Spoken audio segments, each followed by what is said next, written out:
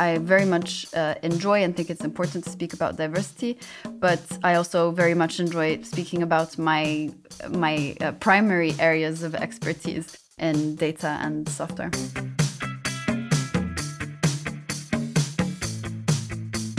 Welcome to the Swisspreneur Show, a podcast about startup stories and learnings from experienced entrepreneurs.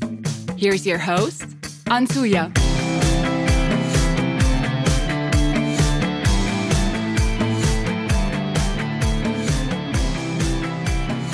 Welcome, Stephanie, to the Swisspreneur podcast. We're very glad to have you here today. Great to be here. Thank you. So Stephanie is an entrepreneur, investor, and currently working at Palantir as a tech lead. Palantir is one of the world's leading data science companies. So Stephanie, we'll get right into it with, firstly, your personal story. And there's so many interesting things to talk about today. Like you've founded various organizations. You've really worked on the topic of diversity and tech for good. So I'm super excited to be discussing that with you.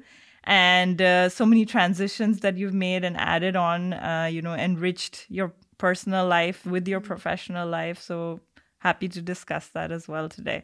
Yeah, excited. Thanks. All right. So Stephanie, you studied management, information systems, and innovation in London. Yeah. You've been also, as you mentioned to me previously, traveling around, lived in different cities and countries. So why did you decide, like having also grown up here in Switzerland, to go and study abroad? So part of my thinking was exposure to a variety of cultures, and part of it was also exposure to the business and mentality around starting something new and entrepreneurship. I think the biggest contrast in cultures you can take is like Swiss or continental European versus American, where failure is celebrated, if not quite celebrated, but accepted. Whereas in continental Europe, it's a little more complicated. So I wanted to be in an environment where the learning methods were different and the attitude around entrepreneurship was more encouraging than it was in Switzerland. Awesome. And how did it go, like professionally, for you being there as a student?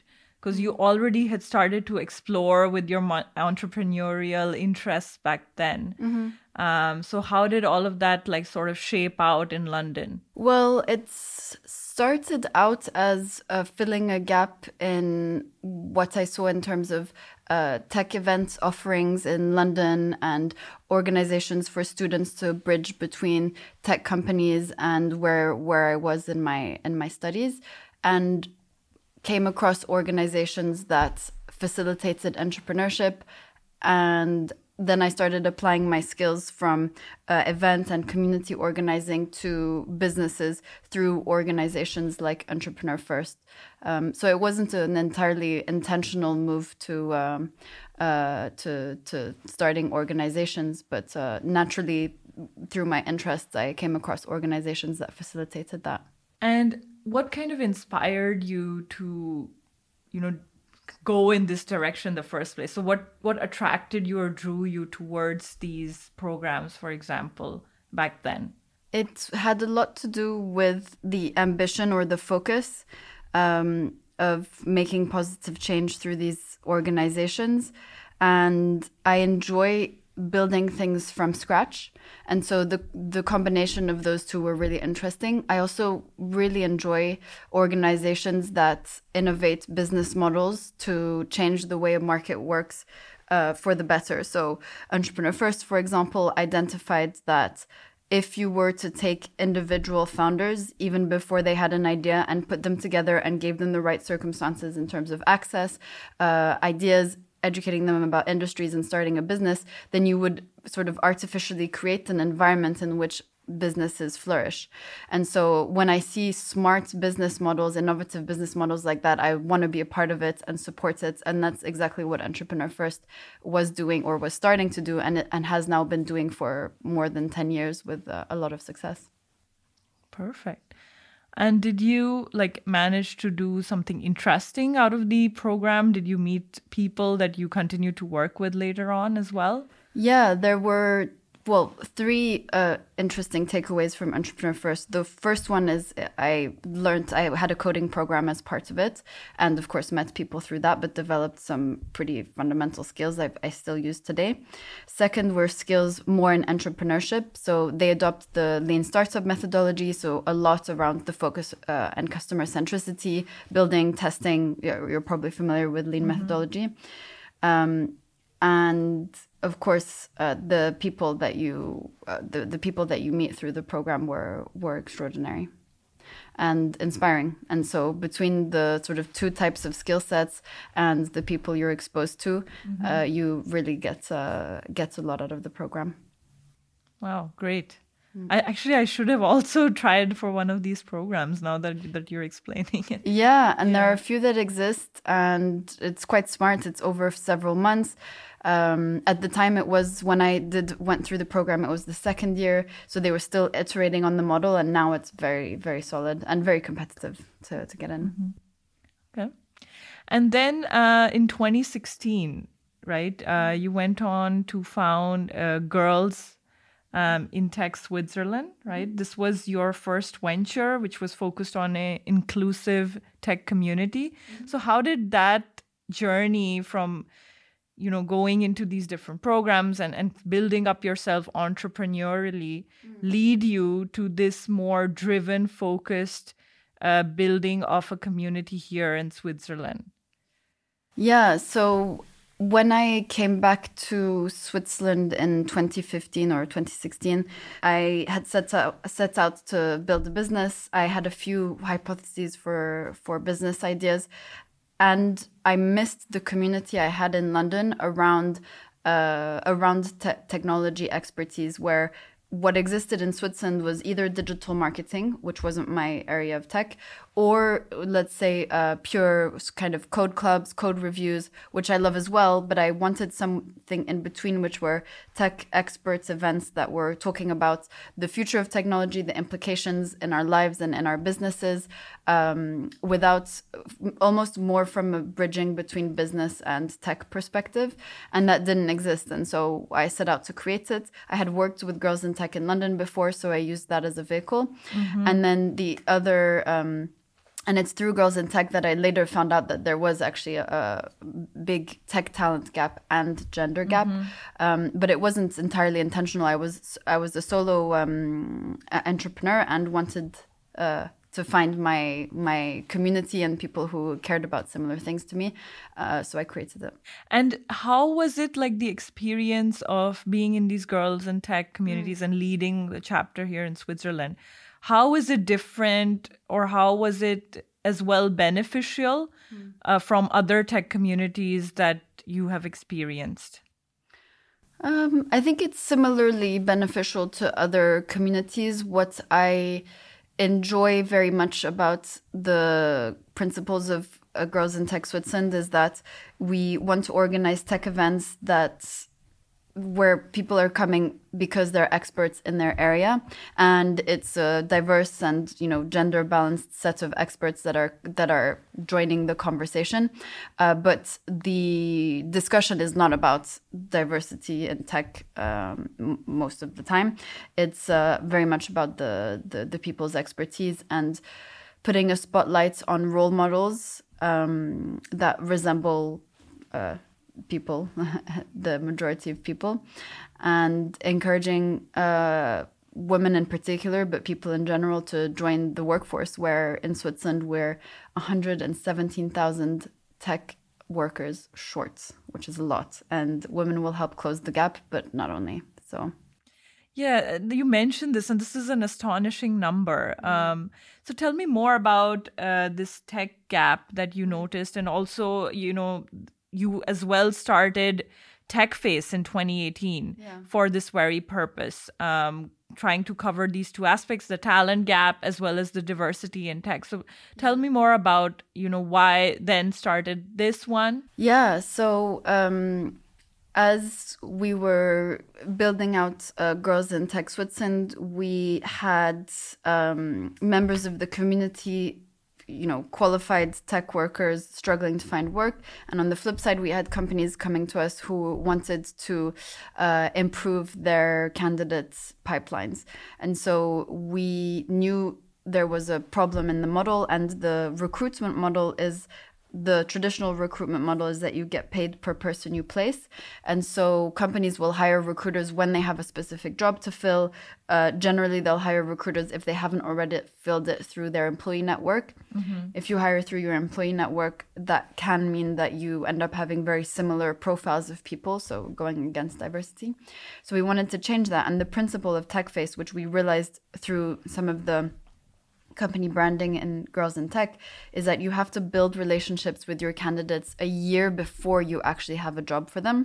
So that's one principle. Is most companies are not famous, even if they are a candidate is not naturally inclined to work with you unless you build a sort of company relationship similar to retail. It's no longer transactional. You build a relationship with a brand over time. And second, you have to get to know a person beyond their CV. So we had a conference, our flagship conference with TechFace recently, and we have talent matching events where companies will meet candidates, and the idea is for them to get a sense of the person, their learning attitude, and versus focusing only on their CV. So we've had companies be skeptical about it because they'll judge on the CV as they have so far. And then they'll come to the event and they'll walk out saying, I think every person in that room is a potential candidate for our company. Where if they had taken only the CV as a basis, they're trying to match so much based on the experience versus the attitude and the learning capabilities of the person in front of them. Yes. For me as well, in the different projects and companies that I continuously hire for, I see it exactly the same way as you're mentioning it. That on the CV, of course, the skills, they're important, but what is more important is how they would assimilate into your team, their attitude, their working style. Yeah. Because in the end, actually learning a new skill is more of the attitude itself. Like they could learn a new tech skill, they could learn how to program. Exactly. Yeah. But if they don't fit well into the culture of your team or your company, then it doesn't really work out that great. Exactly. All right. And how does it work with the companies? Do they approach you? How do you set up this, network? Yeah, so the companies work with us on an annual subscription basis. So the incentives we wanted to change there is we require of the companies that they are engaged with the community. So they have to attend events, they go through an audit. We have an initiative called Role Models in Tech where companies are joining us to walk the talk of diversity. So not only are they communicating about diversity, but they're actually taking steps like job sharing and others that make a workplace more inclusive. And so the idea is that if a company has partnered with TechFace, we've looked at them for the type of workplace they are. We want to provide that service to our community and protect the community to be working with organizations that are aligned with our values as TechFace and therefore the community that adheres to TechFace. You mentioned job sharing. So that's also something that I see coming up a lot lately. Yeah. And I also see that as more of a need coming from women rather than men. Yeah. Like, how do you see certain kinds of, let's say, working styles different between men and women and how it needs to be catered to, if at all? I don't have very strong opinions about this. I recommend you speak to my co-founder, who is an expert in creating more diverse and inclusive workplaces. Okay. And how many people are there, running TechFace? Is there... Yeah, so we have my managing director, we have a digital marketing lead, and we have a person leading the development of our talent matching platform, which is a platform that removes the CV and focuses on skills and expertise and wants to emphasize the meeting candidates versus judging purely on CV. So the aim there is to focus more on skills and expertise in the qualitative sense, and culture matching versus only a sort of most cases where it's a machine that's analyzing a CV, and a very sort of less qualitative analysis of a person based on their CV only. And do you focus mostly in Switzerland or also other places around Europe? At the moment, we're focusing on Switzerland. We're thinking about, we're thinking about growing either sort of growing into different countries with similar offerings as what we offer in TechFace in Switzerland. So that would be the platform, the conferences, talent matching events, and expanding out. At the moment, a big focus is the platform, which is in its beta stages now, with a few of our customers already on the platform, and a few hundred candidates on the platform. And so we'll see.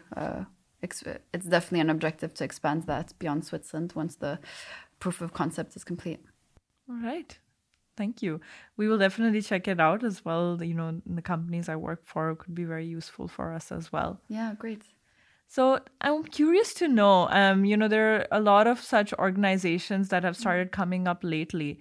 Like, what is the effort and, the due diligence that is needed to start such organizations? How do you kind of go around acquiring the people that you need to run it and set the whole thing up? An organization like TechFace? Yes. So I don't know, because it came from a more organic place, I want to say, where we had built a community that trusted us already.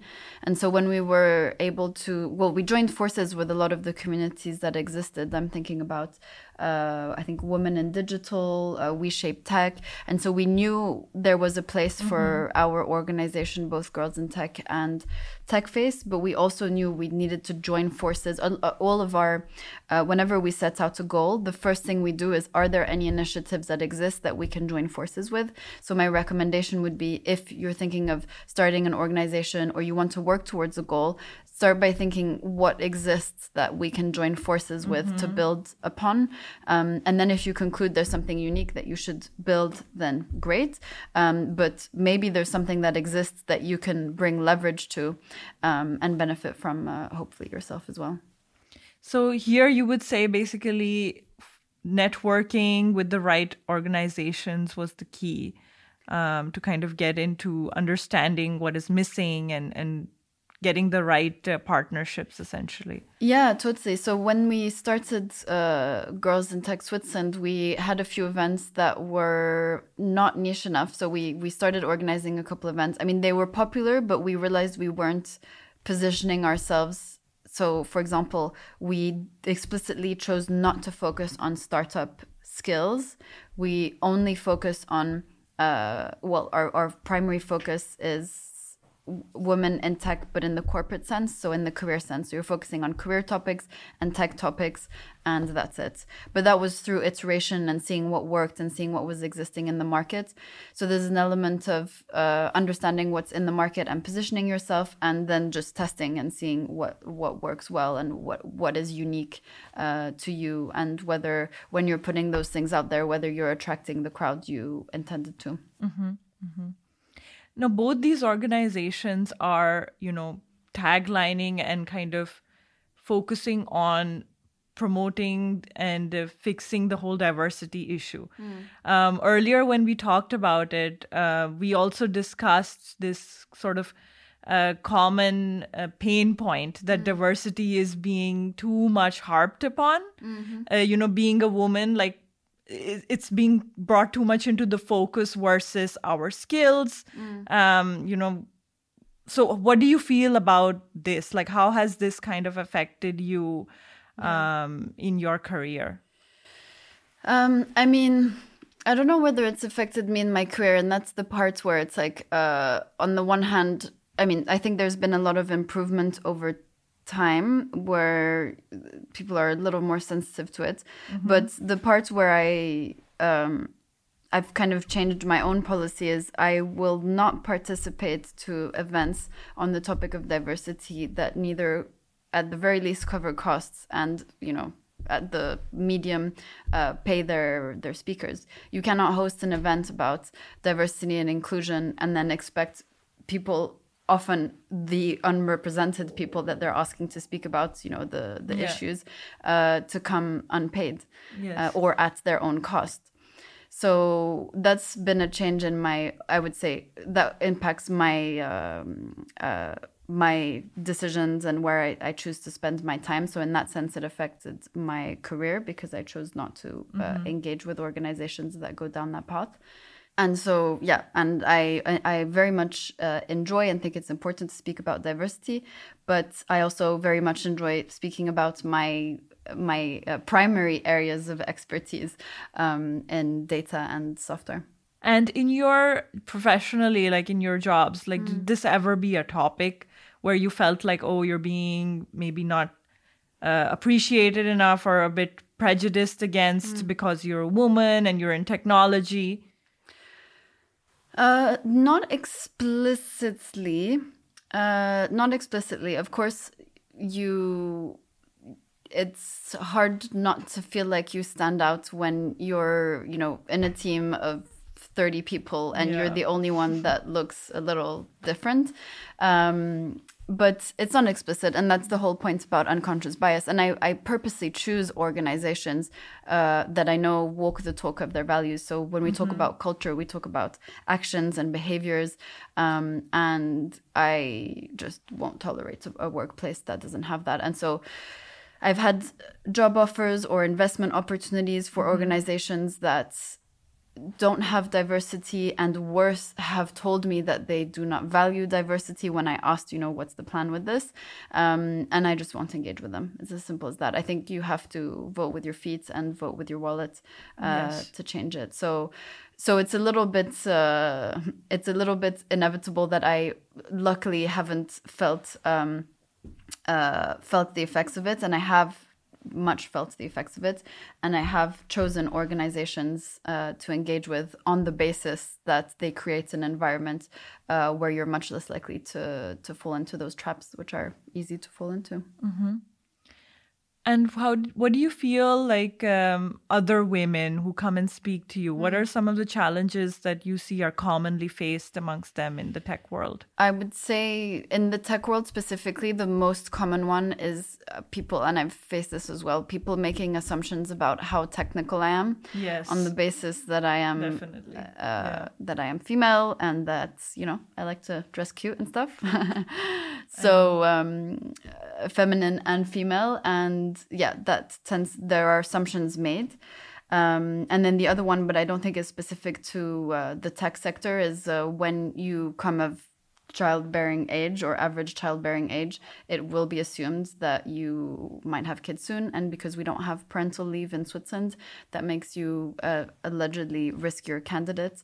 And I mean, I think, I don't know whether this is your experience too, but every person I have spoken to has said when they do interviews around the like 28 to 30 something age, they have been asked in interviews whether or not they plan to have kids, which is completely illegal. Yeah. But somehow totally normalized. Wow.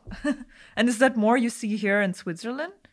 Oh, well, in places like the UK, for example, that's just not acceptable. And in the UK, they're quite advanced because in their even their administration, the signals are very strong in terms of, you know, actually for whatever reasons ended up getting married in the UK instead of Switzerland. And even on the forms there, it says parent 1, parent 2, and it gives you the option of how you would like to be addressed, bridegroom or none.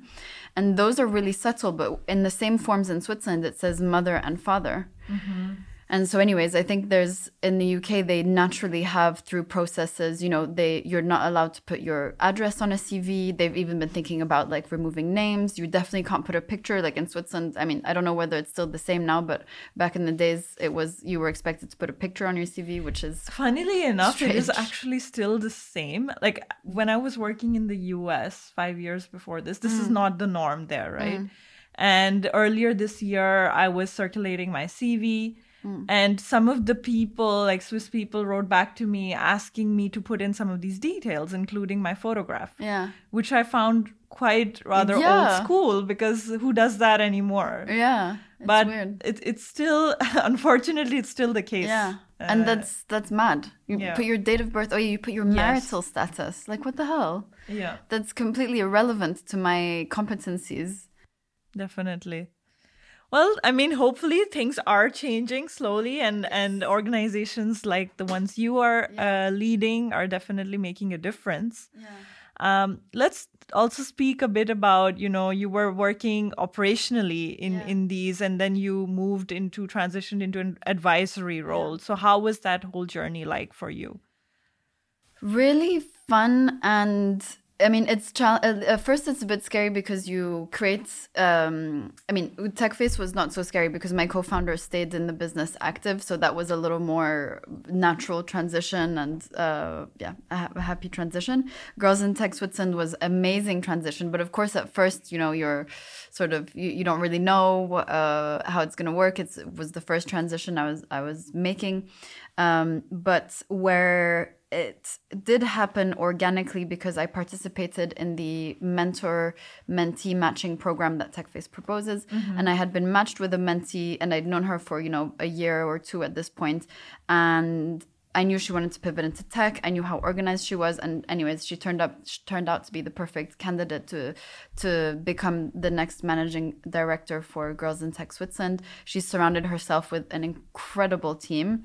And at the beginning, you're a bit more involved. You want to give them all the tools they need. And then you step back and you realize they're doing a better job than I think I could have done myself. So it's really rewarding to see that and to still be able to support them as a board member, which is a very different role because you have touch points every sort of 3 months. You're looking at big picture topics, and then the way I work at least is if they have a work stream that they want me to collaborate on more closely, I will do in both organizations. So you get to kind of like move either from a bit more advisor strategic roles into something a little more operational if it's your expertise, and give them more hands-on support. But there are quite a few considerations. Their motivations, the length of commitment that they're willing to sign up for. But ultimately, I could see the characteristics and her motivations, like why it made sense to her to take on this role. And so, I think that those three factors combined just made it very clear that she was going to do great. And the leadership element was really important because, of course, you can choose one person, whether it's a CEO or in this case, managing director, to take the lead. But the leadership and the ability to surround themselves with people who are smarter even than they are in certain areas is the most important skill. Because that's what powers up a team. And she's really, Corinne and Lisa have been able to build a team around them of highly motivated individuals that understand the mission, the purpose, and how it's serving them. It's been more, I would say, they've had better success than honestly I could have done ourselves. And it's been great to see it evolve over time. Yes, I also follow Lisa on LinkedIn, so I'm always very happy to read her posts, and we've also reached out to each other. So definitely, I see her like working towards the mission and vision quite well.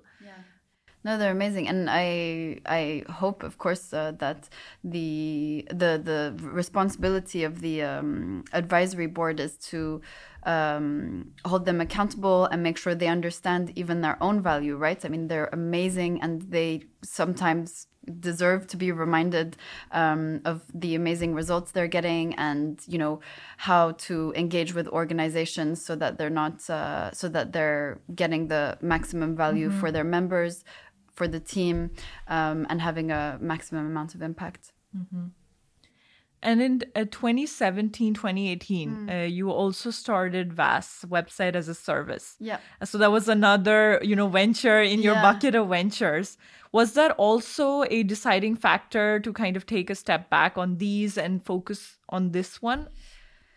Yeah, so those were happening. So Girls in Tech Switzerland and WAS websites were built in the same couple of years. WAS websites came about because I had come back to Switzerland with the explicit intention of building a business. I mentioned I had a few hypotheses. One was setting up an either software or software consulting for doctors. Which had come from my own frustration that you couldn't book appointments outside of 9 to noon or whatever. And you had medical practitioners, trained medical practitioners, calling people or SMSing people to remind them about their appointments, which I think is mad. And so I set out to fix it. But in my interviews, I found that the payer of the product was not the person feeling the pain of the product. And so the offering didn't work. But in the meantime, I was helping friends with their WordPress websites and so on. And I realized that the model there was that in Switzerland, the market is that you pay 20 to 50K for a new website. And then any maintenance is at least 160 francs an hour.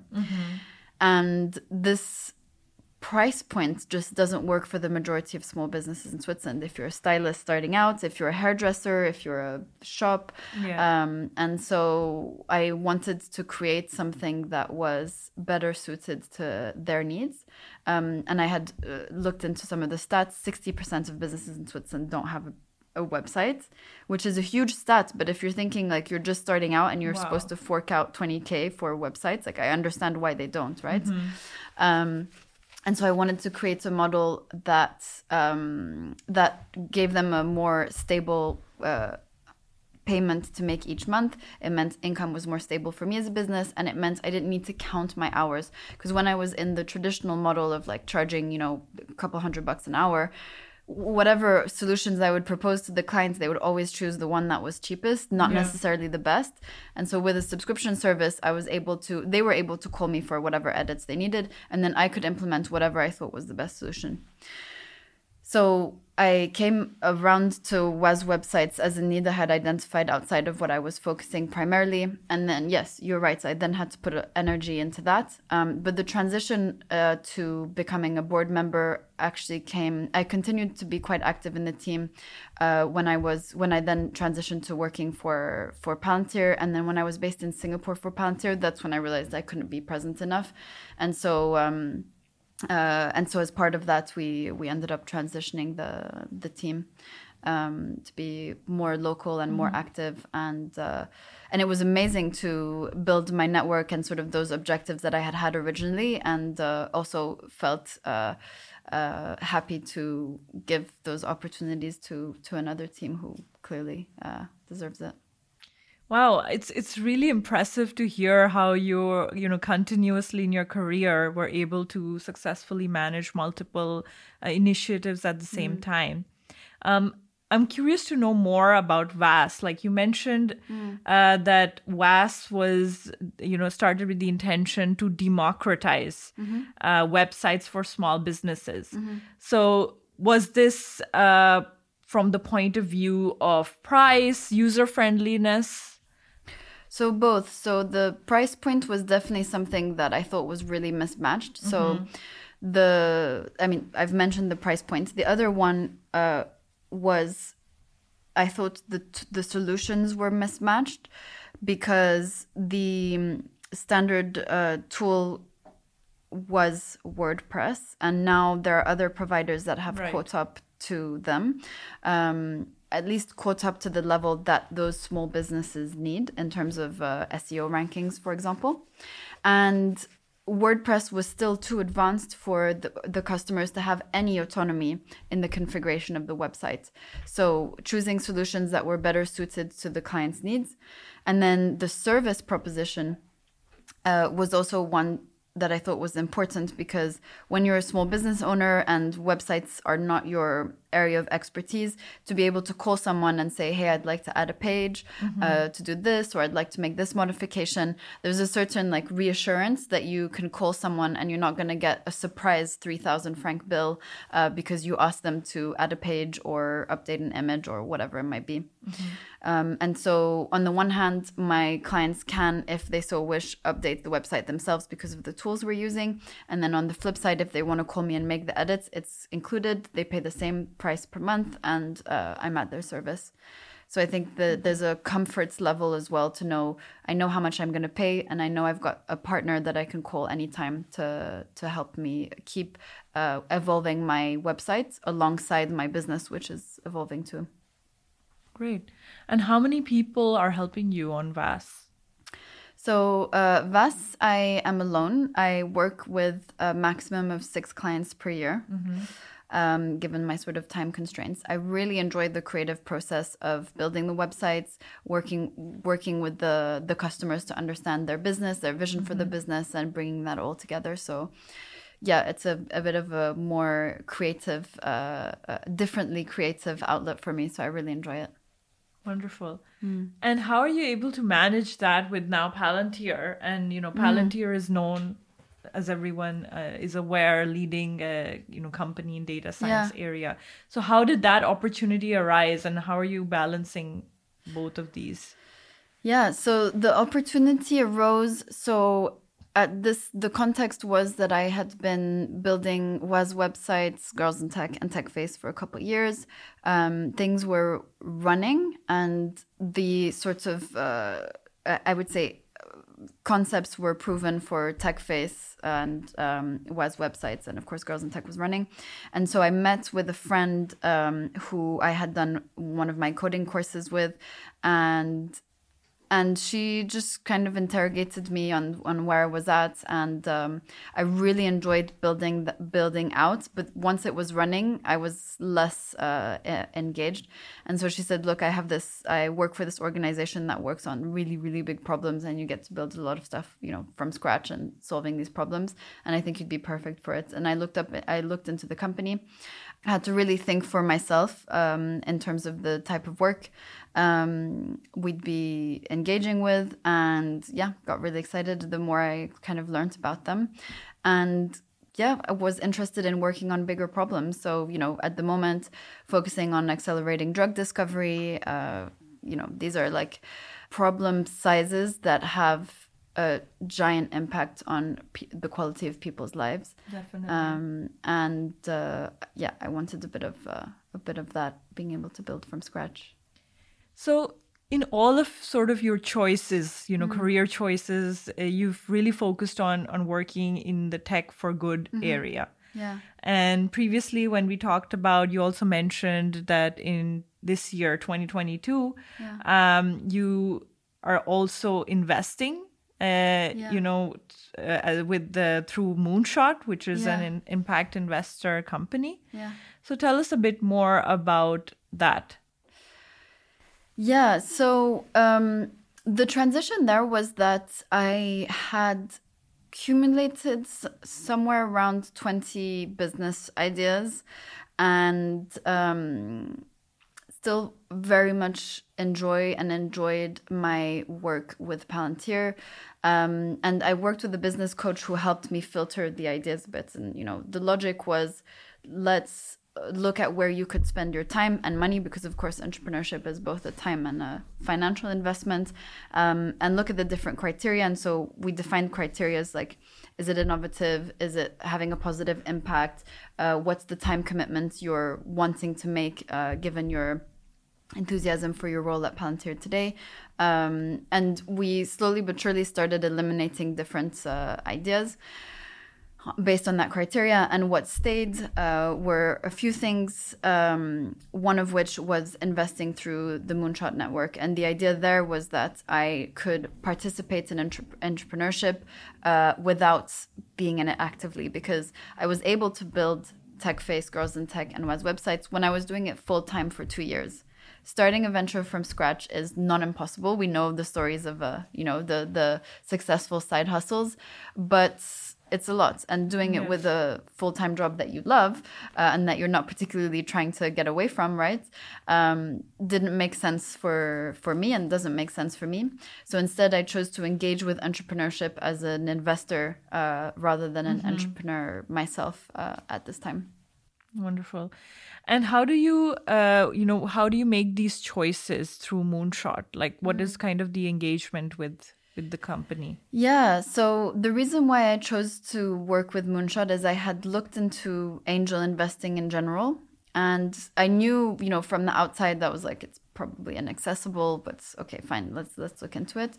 The returns can be pretty great, but the top advice I kind of took away from my research and networking events, angel investors, was that when you go into angel investing, you need to think about your first 5 to 10 investments, not just your first investment, because of the odds. So generally, out of the 10 investments, one will pay for the other, more than pay for the other ones, but you need 10. And so in the typical sort of angel investor circuits, it's a lot of work to do the due diligence, and then the entry price is, it can start at 10K, but it's usually more around 50 to 150. And then the lower price points tend to be the earlier stage startups, so they're riskier. And so I couldn't really find a plan for my first 5 to 10 investments that worked in the traditional model. And then when I came across Moonshots, and I think the Swisspreneur Syndicate, from what I understand, is a similar model, allowed investors to collectively invest a bigger share into companies. And Palantir was one of the companies they had previously invested in. And so I liked the innovation of the model to be able to say, well, these types of companies require big investments, so let's make a big investment, but then split it between smaller investors. So it gives access to companies that I otherwise wouldn't have access to, that are later stage. And so the ticket price is a lot higher, but also the risk is lower. And so with entry points like from 500 francs a month or 10,000 francs one go, you can invest in those companies. So then with those kinds of figures, I could actually start planning, over the space of years, of course, but I could actually start planning my first 5 to 10 investments with them.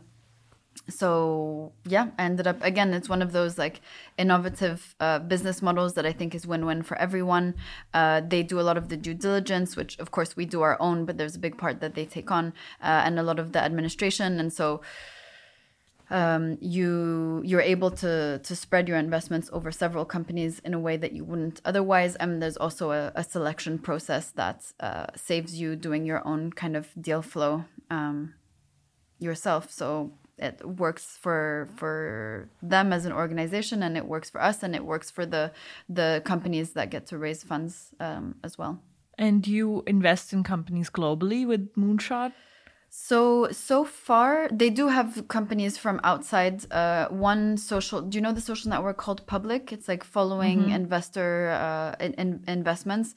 I personally didn't invest in that. I invested in what is a Swiss company called Synhelion, which turns CO2 into energy. Very interesting company. I hadn't set out to invest in that kind of company because I wanted to stick to my domain and software.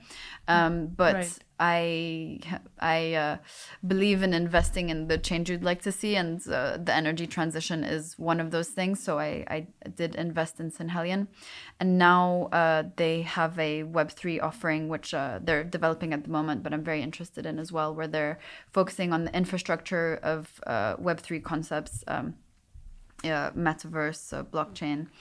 And I think it's a smart way of thinking about it, because similar to Web 2.0, there will be a transformation in terms of the technology that stays and influences our day-to-day lives. But who wins the race is, there will be a lot of cadavers of companies before there are some winning ones.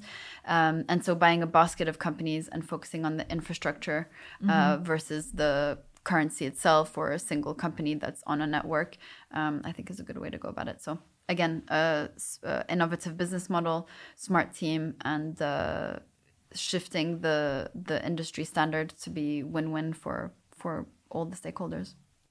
And in your experience, what shift do you see in the future in terms of technology, and what will be more valued in the world? Yeah. So some of the technologies, I think the big ones and certainly anyone listening will have heard of, are around blockchain and metaverse. I mean, some of the applications that absolutely scream at me is the notary system in Switzerland. Like, this needs to be Yes. yes, exactly. Smart contracts need to be a thing sooner rather than later. So that feels like inevitable areas. The metaverse, or at least augmented reality. So you might have seen recently that a lot of companies in the US are no longer doing free returns for e-commerce because it cost them something like 200 billion in the last year, and up from the year before. Because people will order several sizes and then return. I mean, we've all had this experience. But the metaverse with a to-size avatar or an augmented reality tool could make that much more efficient. So these technologies are going to become part of our day-to-day lives. And yeah, we're still in the relatively early adopter phases. And yeah, it's those technologies are an inevitable part of where we're headed. So I think those two will certainly become more important. And the last one is machine learning and artificial intelligence, which is already quite present, but becoming more and more so with the generative AI like DALL-E. And we use this a lot in our work at Palantir as well. Yeah. So these will become day-to-day technologies, and at the moment we're still figuring it out, but that's part of the journey. And you, I mean, apart from this vision and foresight that you have, of how you want to grow and what kind of companies you wanted to invest in, it was also an interest you mentioned coming from your personal financial, insight that you had. You mentioned as well the interests and hobbies you have are in diversified areas. So you invest in arts, you invest in different kinds of companies, ETFs. So tell us more about how you plan out your personal finances. The way I think about it is splitting between less risky and riskier investments. So the bulk of my savings go into ETFs. A robo-advisor in particular called Selma. I think robo-advisors are brilliant because they are programmed by calm and rational developers and finance professionals. And so there's less risk to react to the market more emotionally. And ETFs or indexes and ETFs have a 10% average return over time, which I found to be true with the ETF I invest with. So that's one. And then art is one that I value as well. So art is more of art, and I would say real estate are more intrinsic value assets. ETFs are great for cash, but there's no intrinsic value the way art can be hung in your home. And I found, so the challenge I found with art is that I didn't know which artist to bet on. I'm not an art historian. I know which ones I like, but I didn't know which ones would be interesting investments. And I came across an organization called MT Art. They're solving the problem of that artists shouldn't be their own PR team or marketeer. They should focus on their art. And so they curate artists that they think are going to be a success, and they play the role of PR and marketer, creating partnerships, connecting with collectors. And so they're building the profile of their artists. It's similar to the Hollywood actor agency model, where the actor focuses on acting and the agency, builds up their profile. And I've done really well there. So I've bought 3 pieces over the course of the last few years. I asked for a valuation recently of the pieces, and the 2 pieces I bought in 19 and 20 respectively have now more than doubled in value. So, of course, this is like, it's not sold yet. It's not as liquid as an ETF is, but it's definitely, beautiful and useful. Yeah. And if it maintains and grows value really well, even during an economic crisis. So I invest in arts as well.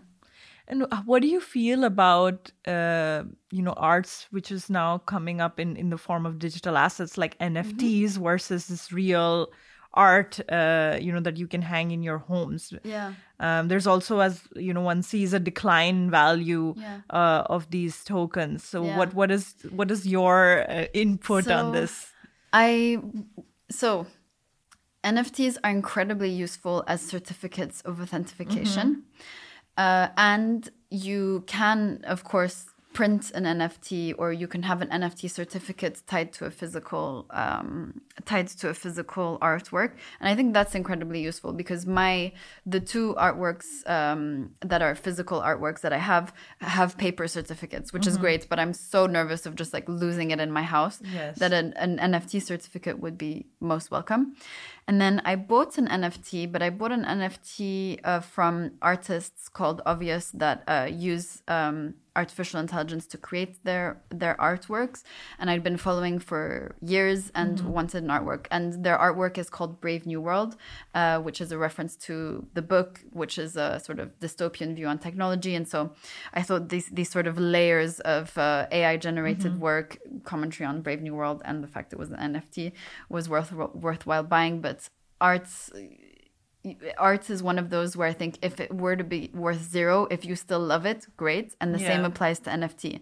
Don't buy an NFT if it were worth zero, you'd be sad. Buy an NFT that you think is beautiful, that you'd love to put either in a digital frame or print and use as physical, which is what I did with mine. I actually got it printed properly and got it framed, even though the framed version is like essentially like a poster of the Mona Lisa, right? It's not really, it's just an impression. The NFT is the actual artwork, but I can take advantage of it in its physical form. So if you have a Bored Ape and you frame it, then great. That's probably in the future with AR and VR, we will have more of this immersive experience with such digital art as well. Yeah, those are existing already. And the digital art is fascinating and so intricate and so much work goes into it. So I absolutely believe in it. And of course, there was a lot of hype, but it's going to continue.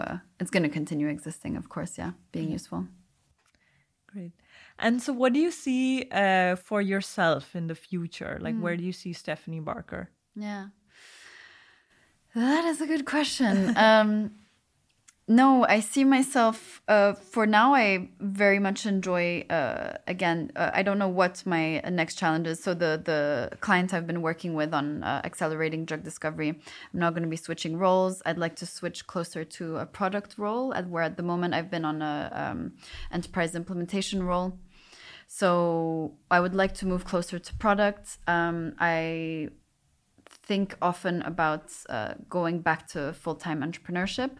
But when I think about that, I think about why do I want to go back to full-time entrepreneurship? And a lot of it has to do with applying entrepreneurship skills, having autonomy, and all the things that I want from entrepreneurship, I currently get in my in the organization I work for and in my projects outside. So there's an element of you don't want to start a business for the sake of starting a business. You want it because you want certain things in your life, and I find that I have those in my life. So if I'm in a similarly satisfied places now and have the opportunity to invest in and engage with more businesses outside of my day job, then I will be very happy. Yeah, I foresee now that maybe you would go on to full entrepreneurship since there's something bubbling in you. So maybe we'll have another chat sometime about your new venture as well. With pleasure. So is there any resources like books or audiobooks, podcasts, or gadgets that you would like to recommend to our listeners? Yes, So I've mentioned Selma ETF, Moonshot as resources. I listen to, if you enjoy tech, I listen to a podcast called Pivot by Kara Swisher and Scott Galloway. Kara Swisher being the most influential tech journalist and Scott Galloway being a bit more of a tech business strategist. And I use Blinkist. Do you know Blinkist? Yes. Yeah. Very much enjoy Blinkist for my more nonfiction books. So yeah, those are the main.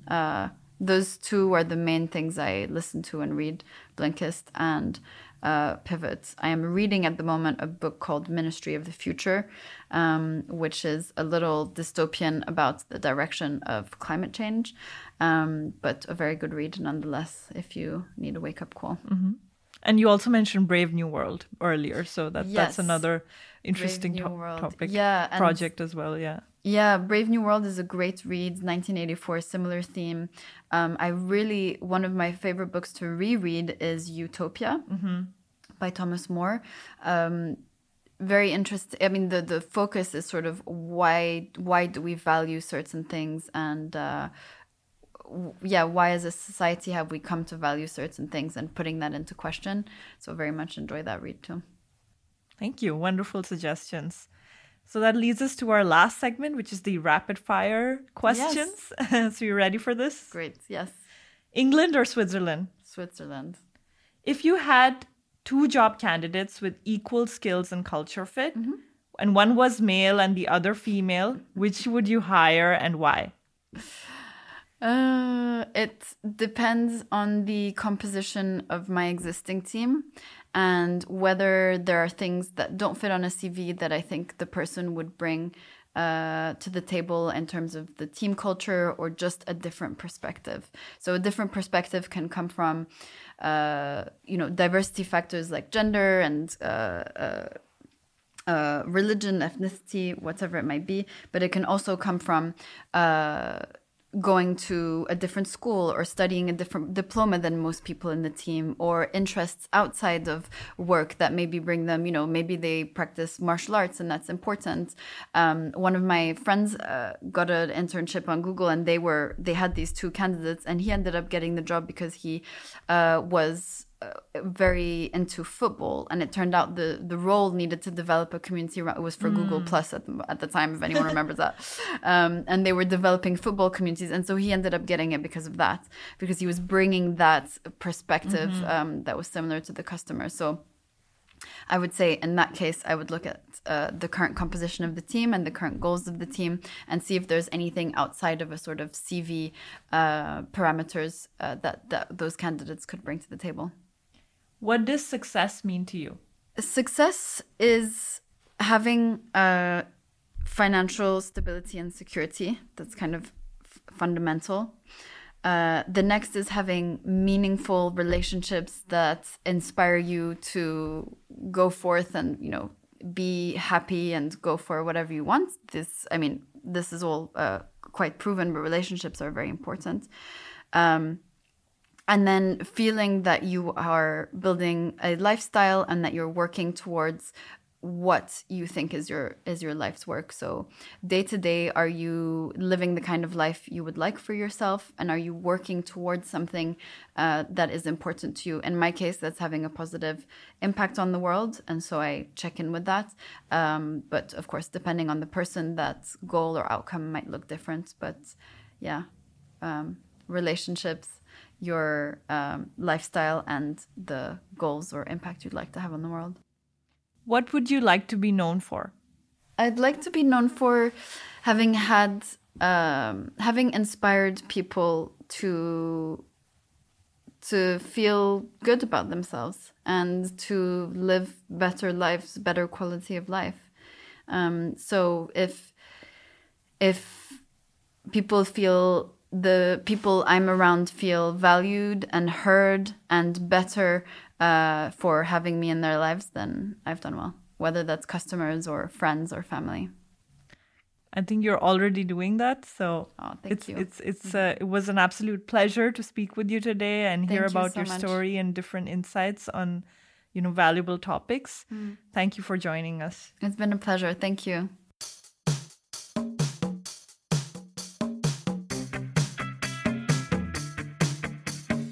We hope you enjoyed today's episode. If you did, you can support us by rating our show on Apple Podcasts.